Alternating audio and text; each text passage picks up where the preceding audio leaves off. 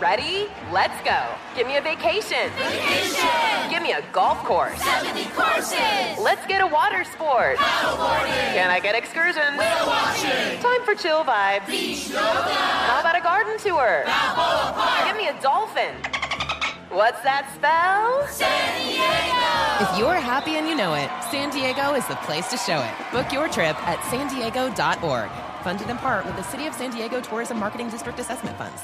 Escape to summer with Victoria's Secret's just-arrived collection of swim and other sun-ready silhouettes. Pack your bags with new styles from the Very Sexy collection, like the made-to-be-seen Very Sexy push-up bra, in on-trend hues like green and citron and black shine. Rewind to the future with the VS Archives swim collection, inspired by Victoria's Secret's classic looks from the 90s and early 2000s. Plus, mix and match with their wide range of bikini tops and bottoms to find your dream suit. Shop now at your closest Victoria's Secret store or online at victoriassecret.com. When you drive a vehicle so reliable it's backed by a 10-year, 100,000-mile limited warranty, you stop thinking about what you can't do and start doing what you never thought possible. Visit your local Kia dealer today to see what you're capable of in a vehicle that inspires confidence around every corner. Kia, movement that inspires. Call 800-333-4KIA for details. Always drive safely. Limited inventory available. Warranties include 10-year 100,000-mile powertrain and 5-year 60,000-mile basic. Warranties are limited. See retailer for details. Summon your anticipation for an all-new season of Bridgerton, the official podcast. I'm your host, Gabby Collins. This season, we are bringing fans even deeper into the ton. I sit down with Nicola Coughlan, Luke Newton, Shonda Rhimes, and more. Watch season 3 of the Shondaland series on Netflix, May 16th. Then fall in love all over again by listening to Bridgerton, the official podcast on the iHeartRadio app, Apple Podcasts, or wherever you get your podcasts. New episodes drop starting May 2nd. Flaky Biscuit is a production of Shondaland Audio in partnership with iHeartRadio.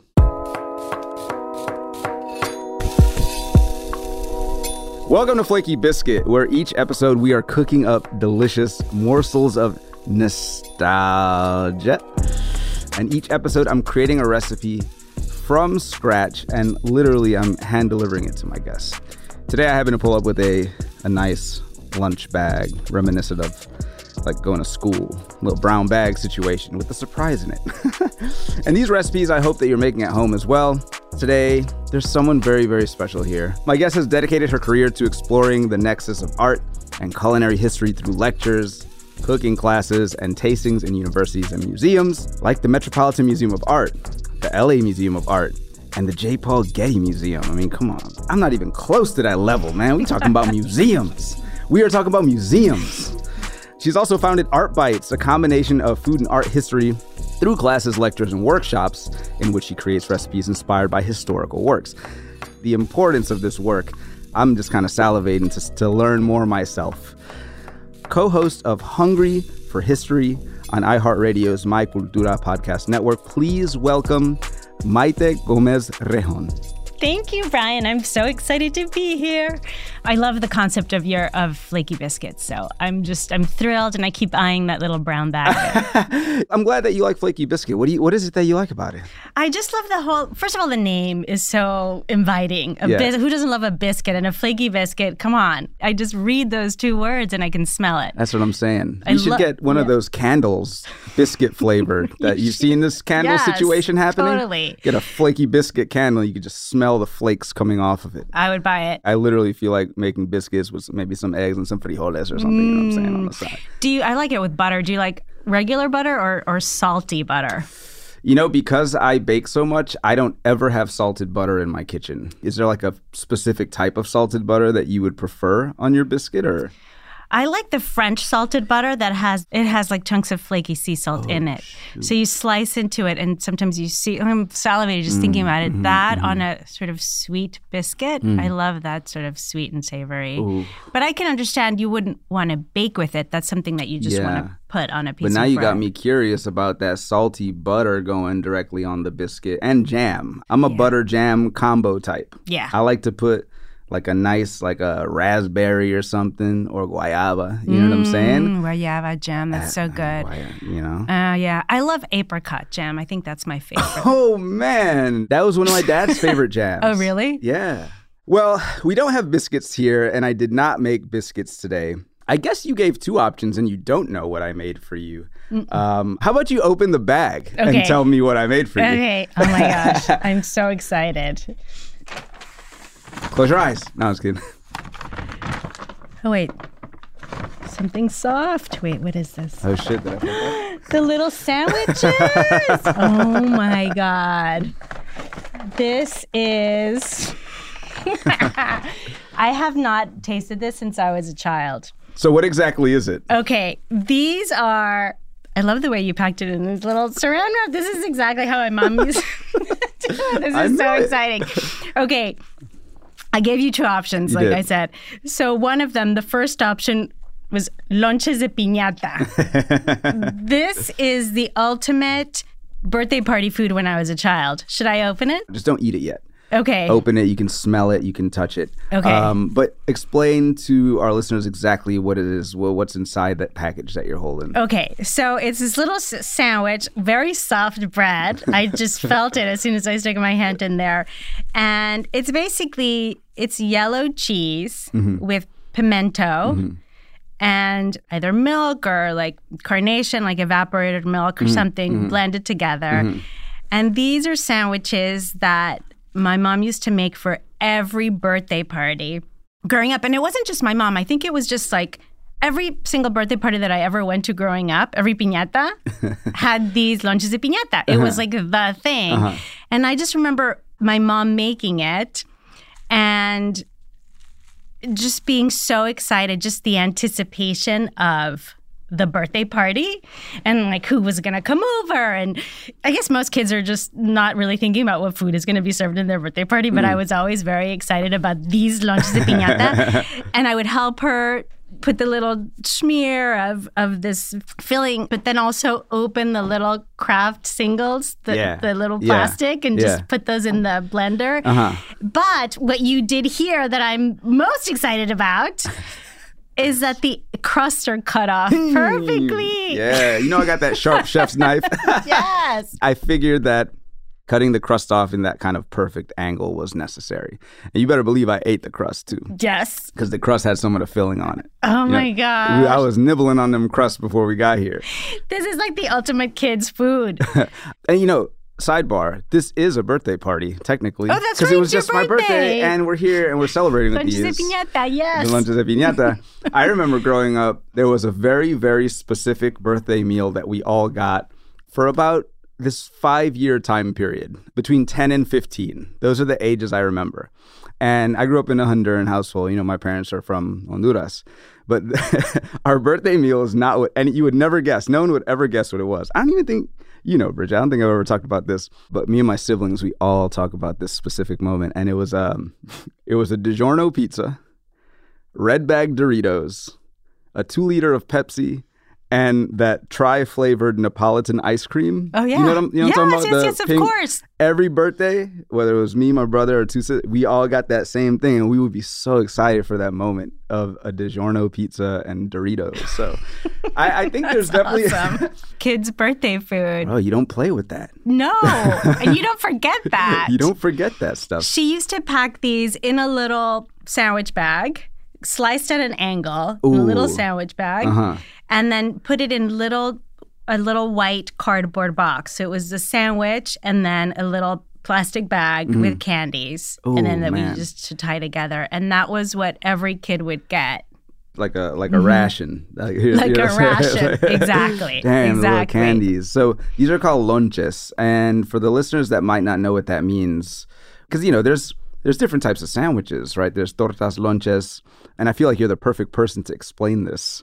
What is the difference? Oh, gosh, that's a good question. And I don't really know. Oh. Well, a lonche, it sounds sort of like it almost sounds sort of Spanglish, right? It's like lonche to lunch. Like a lunch. Yeah, a lunch.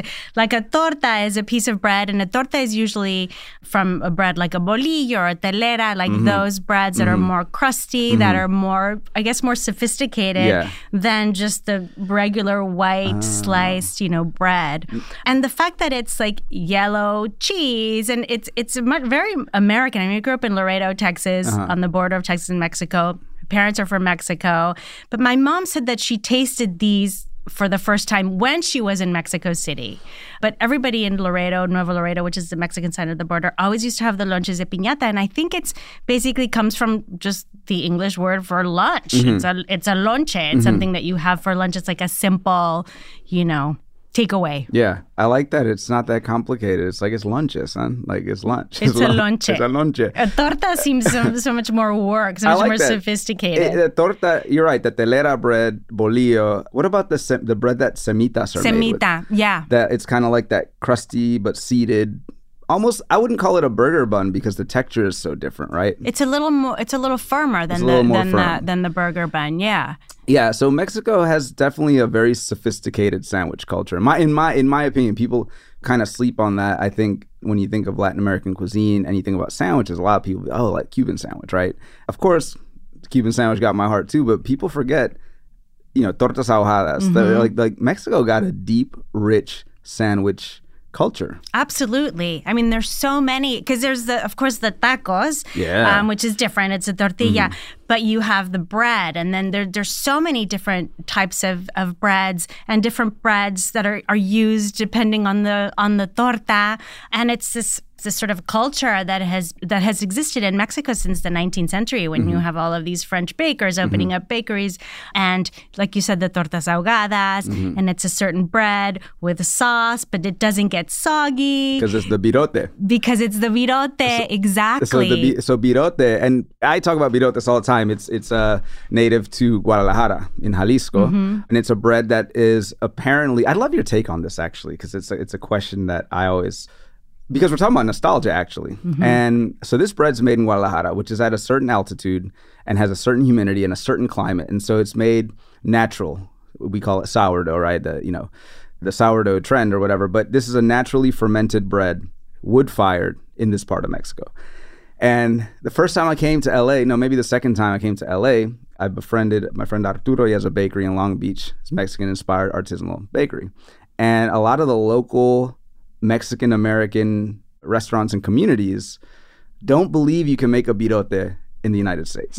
So they make tortas ahogadas and they import the virote. Oh, wow. From Guadalajara. Really? And so my friend's making nice sourdough virotes, he calls them. Well, he stopped calling them virotes now because no one would accept them.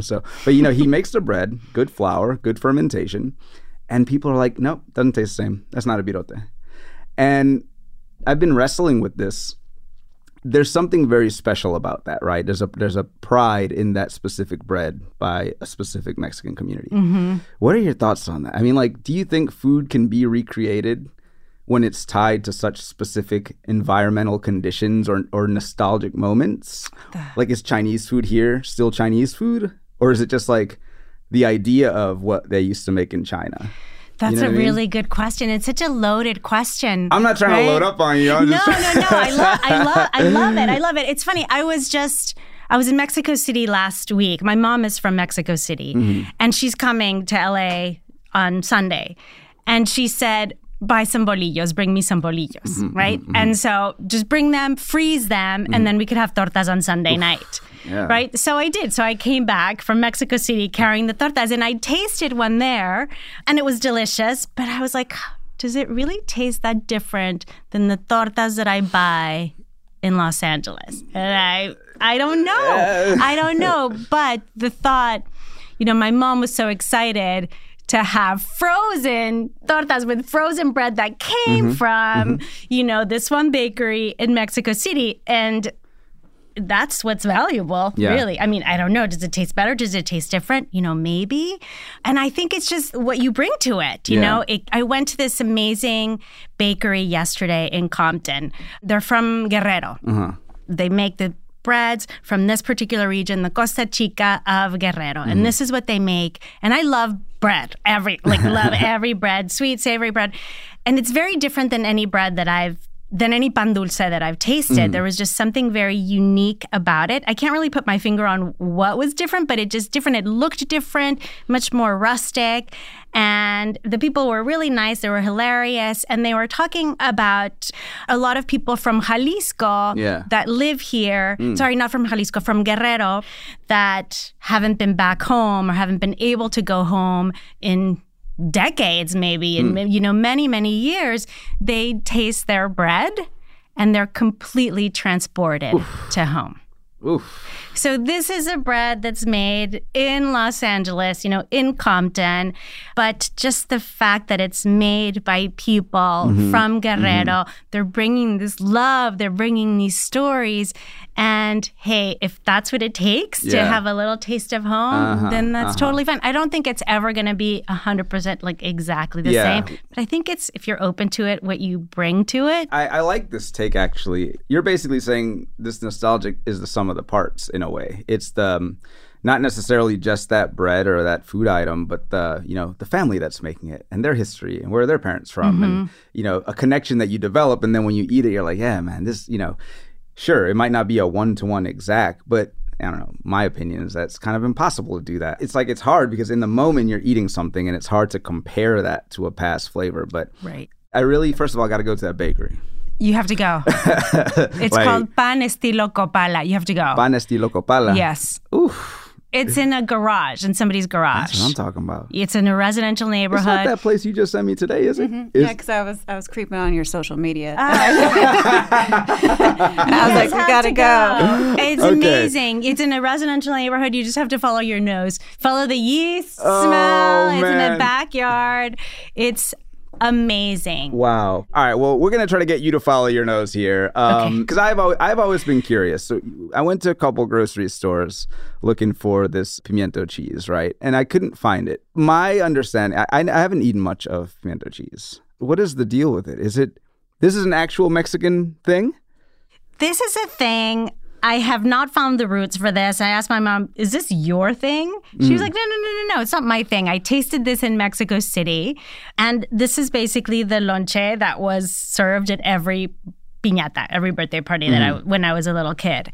And I think it's very much an American thing with the yellow cheese and the pimento. It seems like a weird thing that children would like, but maybe was just a weird kid. Yeah, no, you're not, because I've been so let's get down to the situation. Okay. You're definitely not a weird kid. I've been snacking on this mixture all day. Yes. I'm gonna explain to you what I did to get here. So first and foremost, we'll talk about the bread, because you mentioned the bread.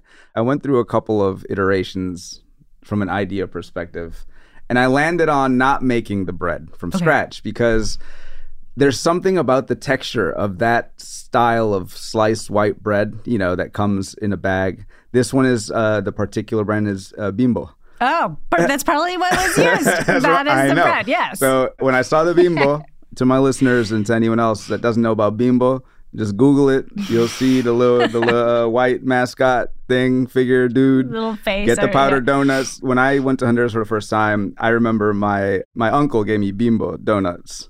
It's just a very Latin American thing. Very. Double check Bimbo before we go promote them. Okay.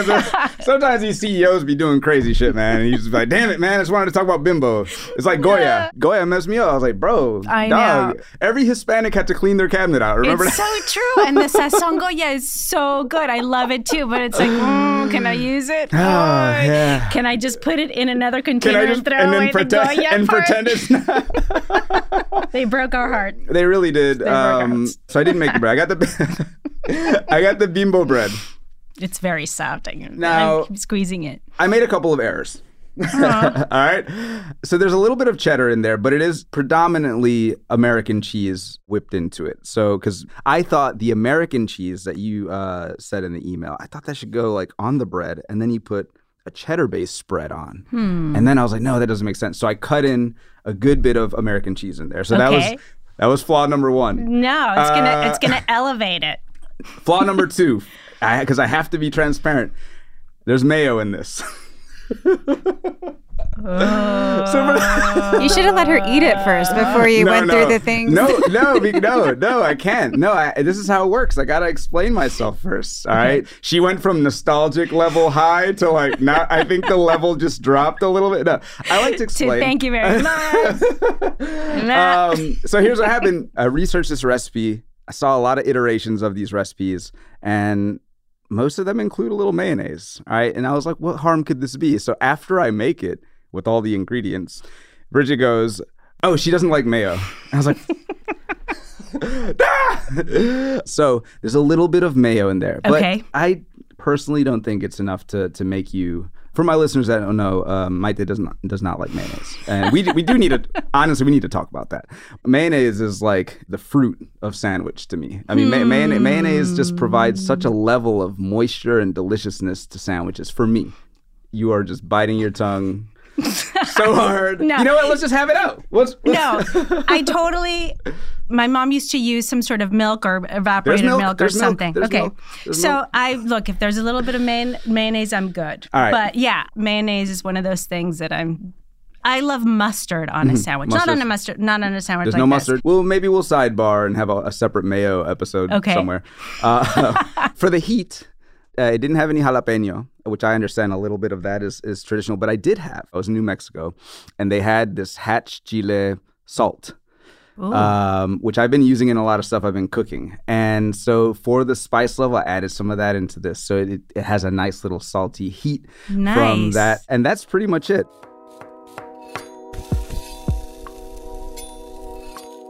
Stay flaky. We'll be right back.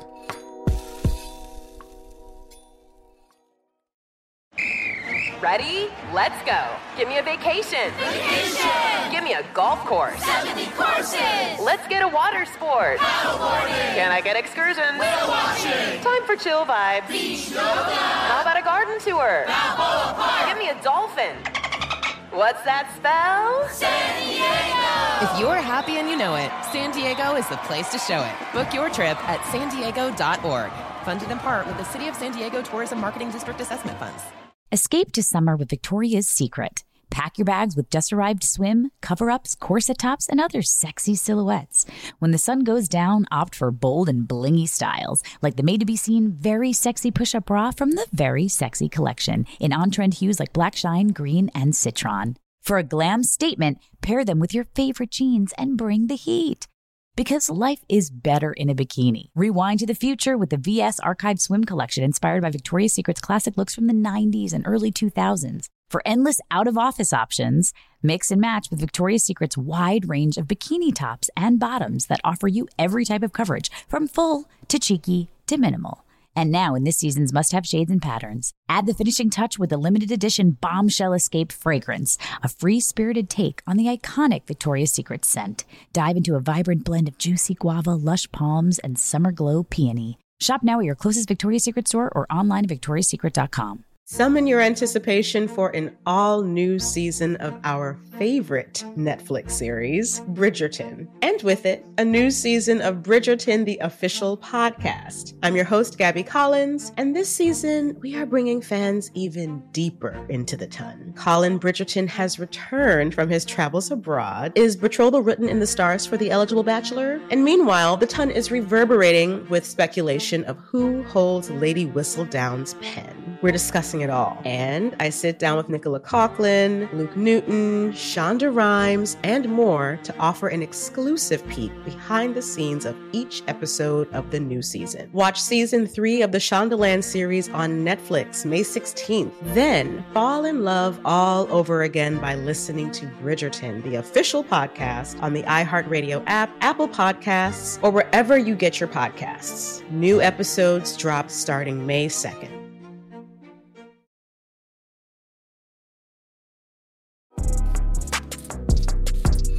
Enough of that. Back to the interview. And now it's time for you to take a bite. Okay. I'm excited. It's time to see where you go. Let me see. Oh, right. This is beautiful. This is I love the way you packaged it. I mean, I had no choice. I figured that, it was probably packaged like that. It was totally packaged like this. I think sometimes when my mom used to take it to other people's houses, this is exactly how it would be done. And we have some for the rest of the family here. Lauren, we got for the production team to also, because you can't just bring one of these. Yeah. Oh my gosh. What are your initial thoughts? I mean, texturally, visually, the color. Texturally, I need to know the deets. Don't be shy. Texturally, the bread is beautiful. The edges are perfectly cut. Actually, this one still has a little bit of brown, which I like because Whoops. No. I don't mean it in a whoops way. I prefer a little bit of crust. How does it smell? It smells like childhood. Cheers. We're gonna cheers that. Here we go. Oh my gosh, it's beautiful. Y'all got it? Oh my God. This is really delicious. Okay. This is exactly the way it tastes. That's exactly the way it tastes. This is exactly the way it tastes. 100%. It really is. I'm looking at your eyes right now. I'm feeling. What are you tasting? What are you feeling? This is really good. It's really good. The texture is perfection. Okay. I don't taste the mayonnaise, I have to say. That's good. I wouldn't have known had you not told me. Yeah, I just didn't know if you had like a mayonnaise allergy or something. So I was like, I'm just gonna let you know there's some mayo in there. I'm trying to find some eloquent words to say when I really just want to sit here and eat the sandwich. Sit here and eat. There's no listen. You don't have to say much. Silence is better, actually. Are you feeling the effects of the shredded cheddar, though? No. Okay. No, it tastes, because it's not super strong. Mm-hmm. No, it's not. It's not like extra sharp cheddar or anything like that, right? No, it was definitely like a mild cheddar. Yeah. So I wonder if my mom used to use like a mixture of different yellow cheeses. Because the cheese, it tastes the same. I would say the main difference is that it has more, and she used to do like a little... Oh, a light layer. A lighter layer. So I'm a little too loaded up on the filling. Okay. But that's not a bad thing. That's more of the adult. Yeah, that's sort of the adult thing. Yeah, I'm trying to eat. Yeah. So we always want to know from our guests, did I nail it? Where did I bring you? Did I bring you back? And I want to hear some specifics about exactly where you are right now. I feel like... Yes, you totally nailed it. Visually, especially when I pulled them out of the little bag, it was these 4 little perfect little squares, these perfect little sandwiches. The smell, the texture, like it just transports me to my mom's kitchen and helping her put this together, and the anticipation of, oh my God, my friends are coming over. Woo. Where's the piñata? Yeah, where's the piñata, guys? Where's the piñata? Graham, I told you to set up the piñata, man. What happened? I even showed you the picture of the one I wanted, man. What happened? I'm certainly very, very excited about the fact that you were being able to have been brought back. Yes. For my listeners, as usual, we would love to see you guys make this recipe, of course, on shaunaland.com. Make sure you're tagging us. We want to see your shot at it. We want to know if you used to eat these as a kid as well. You know, we love to kind of encourage people to be like, yo, I used to eat that too, man. But like, you know, my mom used to da-da-da-da-da. Me and Bridget were eating spoonfuls of this, basically.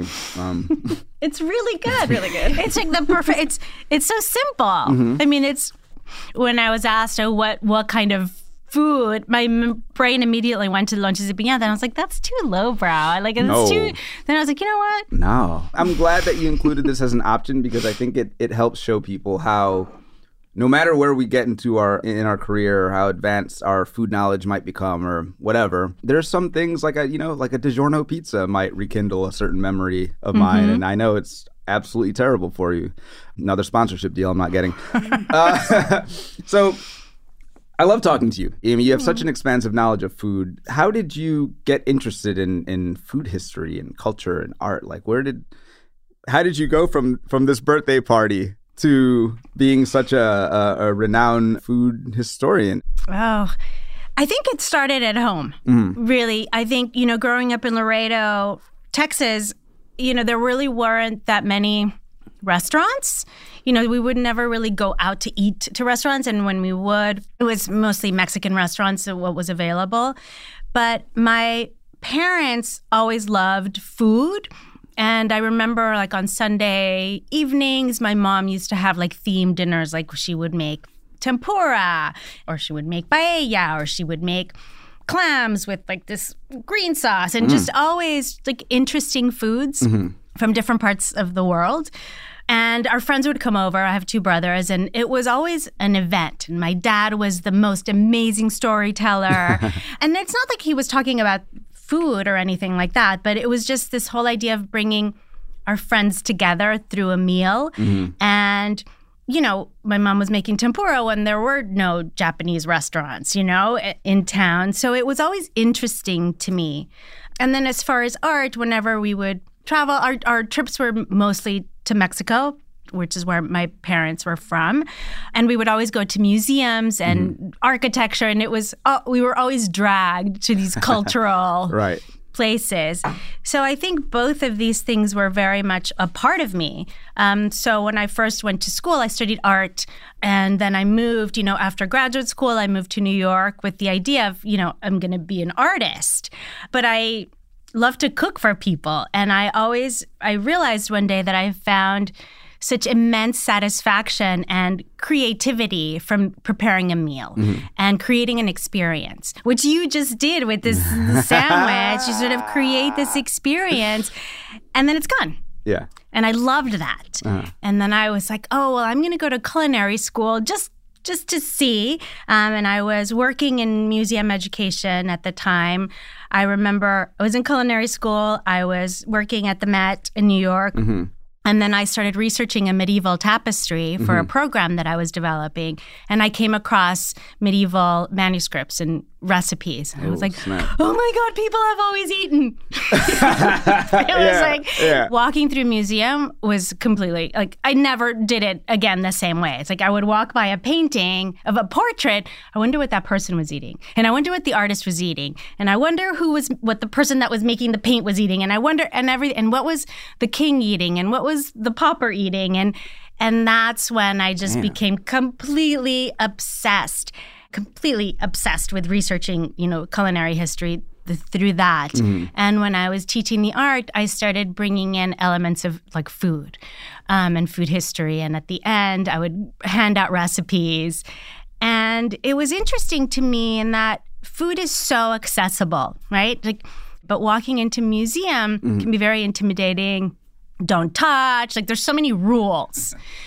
But when you bring in the food component, all of a sudden this painting of a 17th century king wearing a fur, cape and a big wig, all of a sudden is relatable. Yeah. Because, oh my God, he liked to eat whatever. Yeah, I play with that king. He was hungry too. He was just trying to eat. Exactly. Or, oh my God, he used to prepare his own hot chocolate. What? Oh my God, what? So then it's food is the ultimate connector. So that's how I started on this path, and until I decided, okay, this is what I'm going to do, combine the art history with the food history, because it's life, right? Yeah. It connects us all. It takes us home. It takes us around the world. That's sort of how it happened. I mean, you went from exploring random museums as a kid, not really understanding what was going on and eating good food, to working at the Met and being in culinary school, which is a high level of this kind of the same experience. I think it's interesting what you're saying, because my second cookbook's coming out and a lot of Latin American baking history has to do with colonization, right? It has to do with how colonists brought over certain ideas. And it's like you're saying about kings. I don't know the specifics, but how many recipes in Latin America, it could be pan dulce, it could be whatever, but it always started because some random king wanted to have banquets. And no, but I'm serious. Everything you're saying is exactly how I've been researching and how I picture it. It's the king would be like, yo, man, I'm from France, so I want, XYZ. And the indigenous people were like, well, we don't really have good wheat, so we're just gonna throw some corn in this, some masa. Right. We're just gonna make this with masa, or we're gonna make some crazy hybrid of this, and they serve the king. No, but it's so true. I mean, it's just how cuisine just evolves, right? Well, I mean, we touched on this briefly at the beginning. It's what is American Chinese food? Chinese food is deep dish pizza, is New York pizza, whatever it is. What really happened is certain cultures came to a different land that has different grains, ingredients, water, everything, and they try to replicate food from a different land in the best way possible. Right. So I think the answer is yes across the board, because my parents are immigrants. So is my mom's baleada in Louisiana the same as one in San Pedro Sula? Yeah, because but man, we could go on and on about that stuff. I know. It's the whole question of what is authentic and what does it mean? What does authenticity mean? It's well, sometimes this is just authentic because it's authentic to me. Yeah. Yeah, and that's okay. We should. Yeah. We as a society should. There he is. I feel like we should be a little more accepting and less interested in this idea of authenticity in food, because I think there's so much personal nostalgia that goes into what is or is not XYZ. Yeah. So, I mean, is this why you started Art Bites? Is this culmination of all of this stuff? Like, is that what drove you to kind of doing that? And what does it really entail? Absolutely. It is creating these experiences, right? Sort of bringing people together. So in a typical class that I teach, we tour an exhibition. So we'll spend an hour looking at art, weaving in the stories of the food, and then prepare a meal inspired by history. So often, people have told me, I came to a class and I'm leaving a party. And I love that. People prepare a contemporary meal inspired by history, because I'm not really interested in making some weird ancient Roman, thing that people are going to taste and be like, this is kind of weird. I'm more interested in the stories, right, and then adapting it, right, to something delicious and palatable. Exactly. Not like full on wheat la coche. I love wheat la coche too. But my first time eating, I was like, "What's going on here?" And so, how do you cook in a museum? Well, it depends. I've blown fuses at every museum in Southern California, bringing in hot plates and toaster ovens when I first started this career. And I remember one time I was at a museum at the Santa Ana Museum of Art in Orange County, and I was telling them, this is a really old building. I think we need the electricians here just to make sure that everything is wired correctly. They're like, no, it's going to be fine. Blew every fuse. We ended up ordering from Pollo Loco down the street.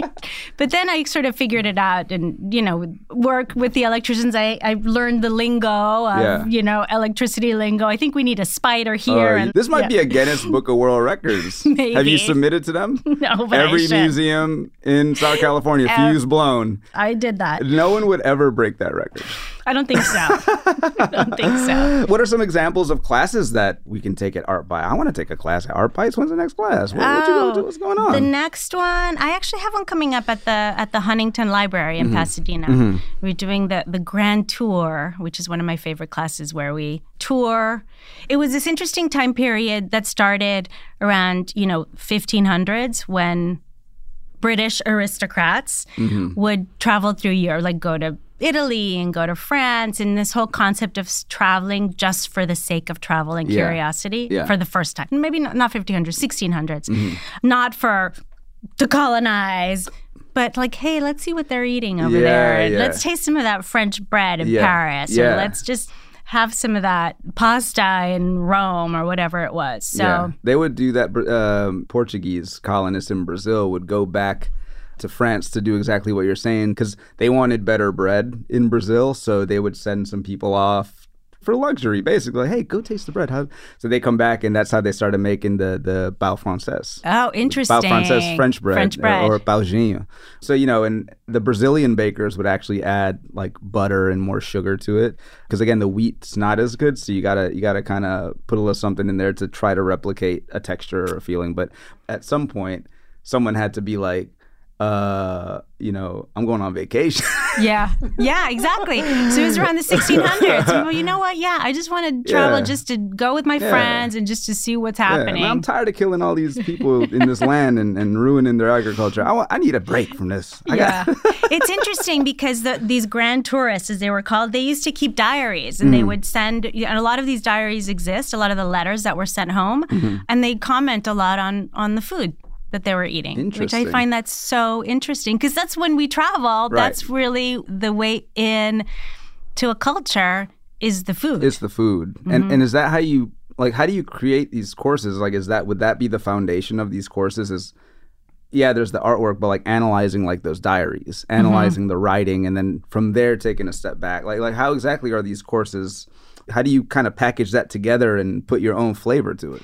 Yeah, it depends. Sometimes it starts with the art, and sometimes it starts with the food. Sometimes it's oh, you know what? I really want to focus on this historic cookbook or these series of letters, and then I'll look to see what art is available that I could sort of weave the two together.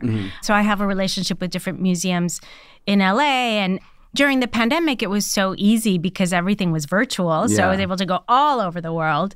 And sometimes I'll just focus on, I'll give a talk on a particular cookbook or time period and then make one thing or have a tasting. So sometimes it starts with the art. Sometimes it starts with the cookbook or the series of cookbooks or the letters. And so there's really no one way to do it. Mm-hmm. Like I'm doing something in the summer at LACMA, the LA County Museum of Art. They have an exhibit called Pressing Politics. It's all political art from Mexico and Germany. And so we're doing a beer tasting. Oh, snap. So we'll do a history of beer tasting, and we're going to have hot dog vendors. So so there's lots of different ways. And I feel so lucky that there are people that are like, oh, yeah, that's a good idea. Let's try it. Yeah, that sounds like a phenomenal idea. Yeah. Don't go anywhere. We'll be right back after this.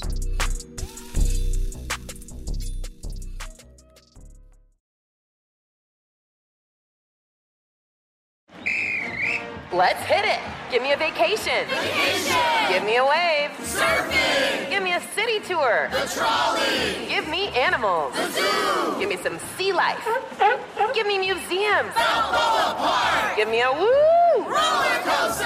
What's that spell? San Diego. If you're happy and you know it, San Diego is the place to show it. Book your family vacation at sandiego.org. Funded in part with the City of San Diego Tourism Marketing District Assessment Funds.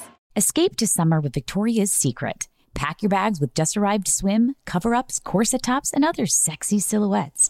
When the sun goes down, opt for bold and blingy styles, like the made-to-be-seen Very Sexy Push-Up Bra from the Very Sexy collection, in on-trend hues like black shine, green, and citron. For a glam statement, pair them with your favorite jeans and bring the heat. Because life is better in a bikini. Rewind to the future with the VS Archive Swim Collection inspired by Victoria's Secret's classic looks from the 90s and early 2000s. For endless out-of-office options, mix and match with Victoria's Secret's wide range of bikini tops and bottoms that offer you every type of coverage, from full to cheeky to minimal. And now in this season's must-have shades and patterns, add the finishing touch with the limited edition Bombshell Escape fragrance, a free-spirited take on the iconic Victoria's Secret scent. Dive into a vibrant blend of juicy guava, lush palms, and summer glow peony. Shop now at your closest Victoria's Secret store or online at victoriassecret.com. Summon your anticipation for an all-new season of our favorite Netflix series, Bridgerton. And with it, a new season of Bridgerton, the official podcast. I'm your host, Gabby Collins, and this season, we are bringing fans even deeper into the ton. Colin Bridgerton has returned from his travels abroad. Is betrothal written in the stars for the eligible bachelor? And meanwhile, the ton is reverberating with speculation of who holds Lady Whistledown's pen. We're discussing it all. And I sit down with Nicola Coughlan, Luke Newton, Shonda Rhimes, and more to offer an exclusive peek behind the scenes of each episode of the new season. Watch season 3 of the Shondaland series on Netflix May 16th. Then fall in love all over again by listening to Bridgerton, the official podcast on the iHeartRadio app, Apple Podcasts, or wherever you get your podcasts. New episodes drop starting May 2nd.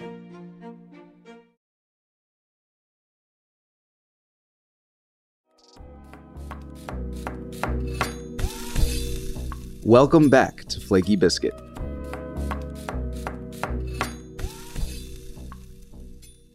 It reminds me of something I read that you wrote. It's in Life and Time, titled Tamales, Tortas, and Time. And it really resonated with me because the formation of Mexican culture has largely been viewed in European terms. I have my own opinions about what this means, but I would love it if you could expand on that, because it really kind of hit home. Yeah. Well, definitely in Mexico for sure, with the conquest. And it wasn't until the early 1900s when the Mexican Revolution was beginning to sort of brew. And a lot of artists, particularly artists like Diego Rivera and Siqueiros and all of the big names of the Mexican, Renaissance movement, they were really the leaders. In addition to the revolutionaries, Emiliano Zapata and Pancho Villa and all of these big names, that people at the end of the 19th century, beginning of the 20th century, Mexico City is growing and people are discovering all of these objects, all of these artifacts that had been destroyed, sort of fragments of them. The Spaniards destroyed everything or tried to destroy everything. I mean, in Mexico City itself, the main temple, the stones of the temple were used to build the cathedral right on top of it. And the ultimate FU, right? It's like ruthless. You can hear about it, but if you go to Mexico City, you see it. Mm-hmm. It's such a part of life. But for so many centuries during the colonial period, everything was what was from Spain or what was French or what was European, what was better. And it wasn't until the late 19th, early 20th century that Mexicans started to discover their Mexicanidad, right? Their Mexicanness. And the root of this was through food. Because for many years, corn, which is the soul of Mexico, was replaced with wheat, right? Which was for the gente decente, right? For the respectable people. And the whiter the bread, the better the bread, the darker the bread, was sort of the category. And then corn was at the very bottom. Yep. And then this time of the 1900s, people are discovering their roots. You know what? We are gente de maíz. Like, this is who we are, right? This is life. This is corn. And discovering what Mexico actually came from and the importance of the native in Mexico and finding pride in that. So this is something that's relatively new, you could say, the past, 100 years. Yeah. The sense of Mexicanness really developed.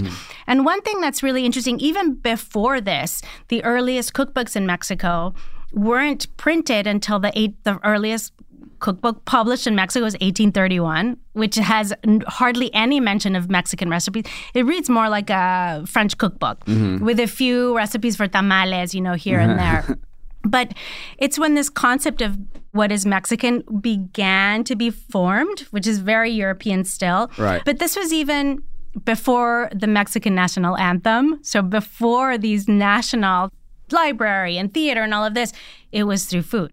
But the thing is though, is that even though something like wheat was kind of like an infiltration, if you fast forward to today, look at the bolillos and the telere. Oh, yeah. We wouldn't have Mexican bread. Conchas and pan dulce. So even though a specific crop or a specific technique was brought over by specific people, it doesn't really matter anymore. It's, to me, I view as a completely different, very distinctly Latin American or Mexican food item. Absolutely. And the flour tortilla. The flour tortilla, man. The flour tortilla I grew up with it. In the north. More popular in the north and the borderlands, obviously. Yeah. South Texas and everything like that. And, in Honduras, flour tortillas are the dominant tortilla because our national dish is the baleada. But we still eat tortillas de maíz, of course. I mean, most of Mexico and Central America.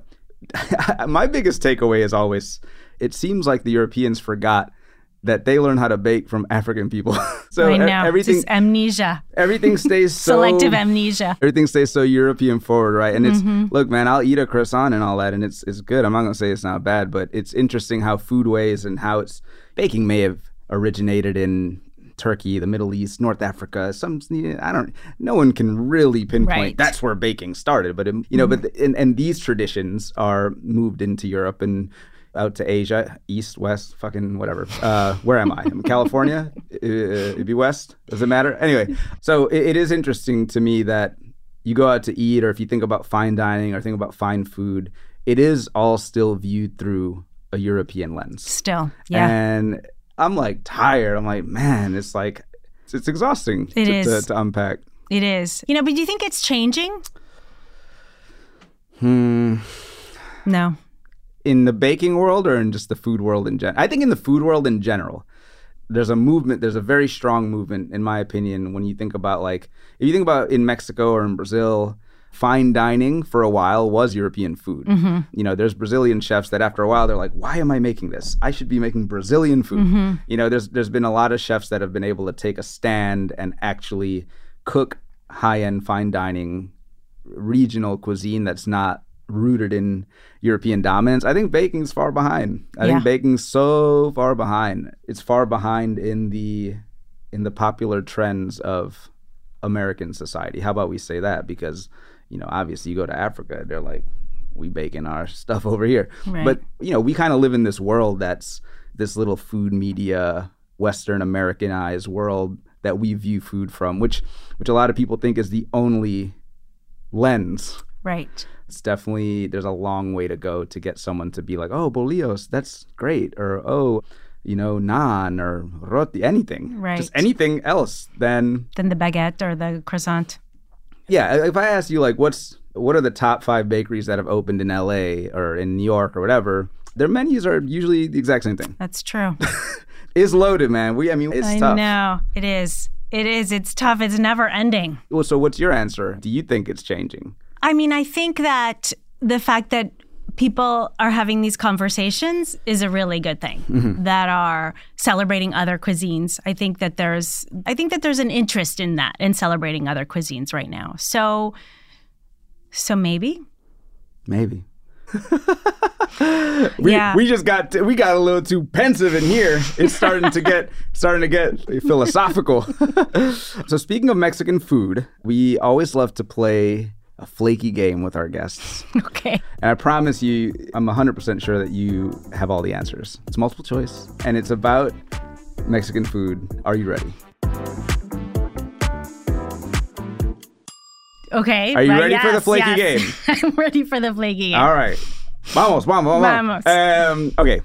Got a couple questions for you. Okay.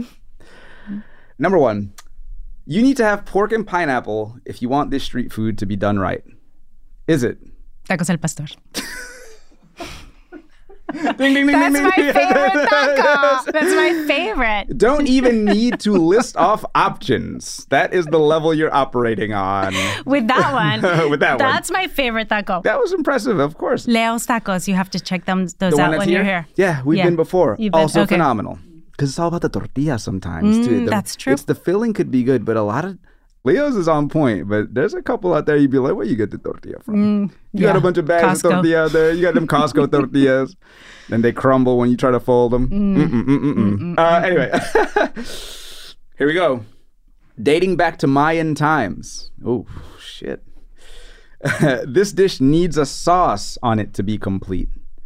What is it called? Is it a churro? Is it a burrito? Is it enchiladas or tamales? I would say tamales. Ooh. Am I wrong? I don't think you're actually wrong. Well, I mean, the answer I had highlighted was enchiladas, but if you think about it, tamales, like a traditional Mexican tamal, is it sauce-based? Is there a sauce that goes on it? Well, I guess it's the sauce is inside. Oh, you meant the sauce on top? But yeah, you're right, though. But I wouldn't associate enchiladas. It says which dish needs a sauce to be complete, so... Oh, well, enchiladas. Enchiladas. So I was thinking that you were right also, because if the sauce is inside, maybe it's both. Maybe it's both. Maybe I'm wrong. But enchiladas do need a sauce on top. Dude, what's your favorite type of enchilada? I like green enchiladas. Enchiladas suizas. Green sauce. What about you? The green ones. Yeah. Some chilaquiles as well. I love chilaquiles. I know, son. All right, we got one more. Okay. Oh, that's funny. What is the dish that's not necessarily for breakfast, but is still enjoyed by a lot of people for breakfast? Is it chilaquiles? Menudo, pozole, or tacos? Chilaquiles. I shouldn't have disclosed the forthcoming chilaquile. That's okay. Yeah. Yeah, I don't think of tacos for breakfast. No, although, you know what? Oh, well, you can. Like the breakfast tacos, the Texas breakfast tacos. Yeah, no, but you're correct. Chilaquiles, like, again, my experience in Mexico is like, you're eating chilaquiles in the morning. That's like for breakfast. If you're going to a coffee shop or a little cafe, everyone's eating chilaquiles. You're like, oh, I'm going to get down with that too. I tasted some amazing chilaquiles in Michoacan a few months ago. They had an aguacate sauce. Oh. They were amazing. But not guacamole, just it was like a green sauce, but it had guacamole. It was kind of creamy. They were a little spicy, but the avocado was delicious. Man, and the aguacates out there is a different variety. Well, California got some pretty good ones too. Yeah, California is basically the same thing. Yeah. Stolen land. I'm just playing, guys. Last one, and this one's interesting. I've never heard of this before. I researched this for our little game here. So, what is one of the most patriotic dishes in all of Mexico? Is it chicharrón? chiles rellenos? Is it chiles en nogada? That one. Yes, good. Chiles en nogada. Chiles en nogada. So what is it? That's one of my favorite things in the world. Yeah. And it is the most beautiful dish. Uh-huh. It's a chile poblano that's stuffed with a combination of, ground picadillo, like ground beef. And I put nuts in mine, and sometimes I'll put raisins. And it's just like a sort of sweet and savory picadillo with like a tomato sort of base, stuffed. And then the nogada sauce is this creamy walnut sauce. Ooh. It's like queso fresco, walnuts, milk, sugar, poured on top. So you have the green chile with the white sauce. And traditionally, you're supposed to peel the walnut, so it's just white. I don't do that because whatever. And then it's garnished with pomegranate seeds. So it makes the colors of the Mexican flag.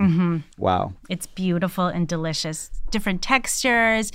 It's an explosion of flavors. I've never had it, but now I feel like I'm going to go somewhere right now. How long are you going to be in town? Until March, another month, basically. Okay. You I'll got make me? them for you guys. Yeah. What? I'll make them for You'll you. make I will. I'll make them. No, bah. If you have time. Yeah, we'll make time for that. Absolutely. Yes. Yeah. We definitely have time for that.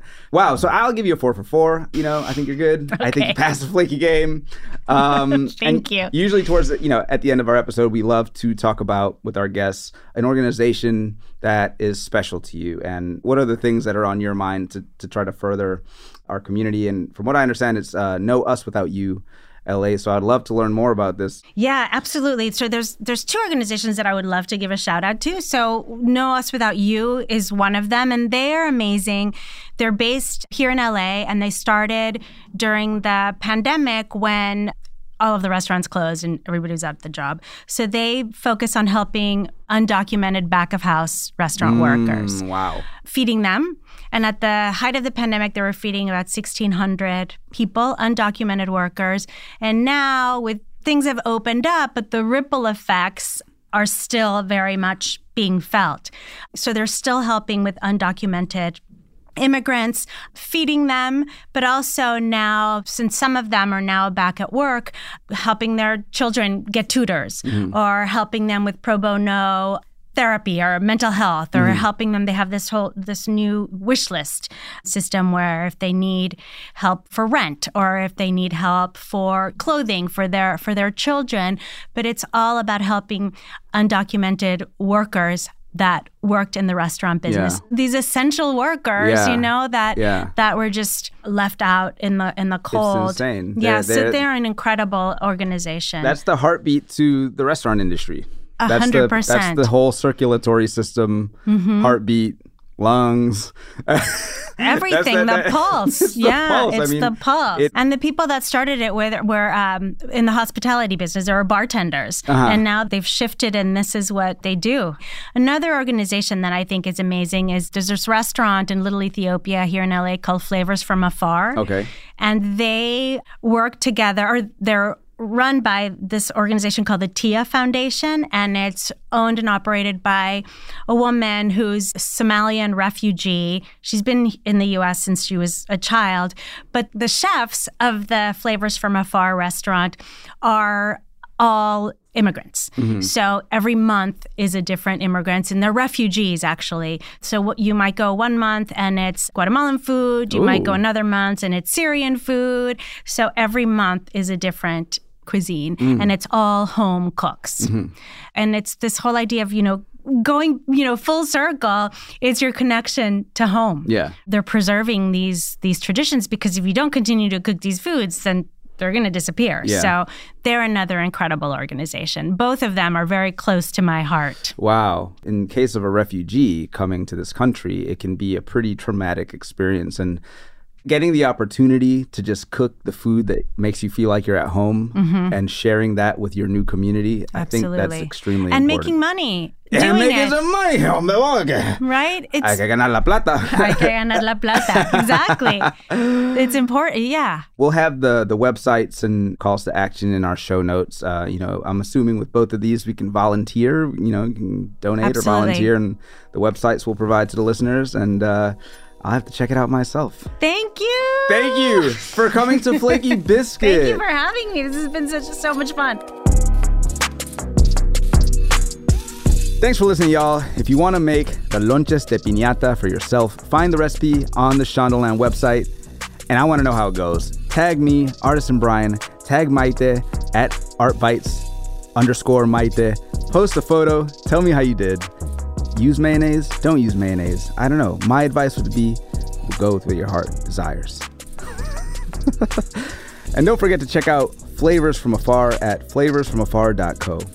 And Know Us Without You LA at knowuswithoutyou.la. You can find my handle and all the links I mentioned in the show notes for this episode. Fam, if you like Flaky Biscuit, you already know what to do. Leave us a rating, review, share, subscribe. You already know we coming through with the best food podcast content out there, so you might as well let everybody else know that too. Flaky Biscuit is executive produced by Sandy Bailey, Alex Alche, Lauren Homan, Tyler Klang, and Gabrielle Collins. Our creative producer is Bridget Kenna, and our editor and producer is Nicholas Harder, with music by Crucial. Recipes from Flaky Biscuit can be found each week on shondaland.com. Subscribe to the Shondaland YouTube channel for more Flaky Biscuit content.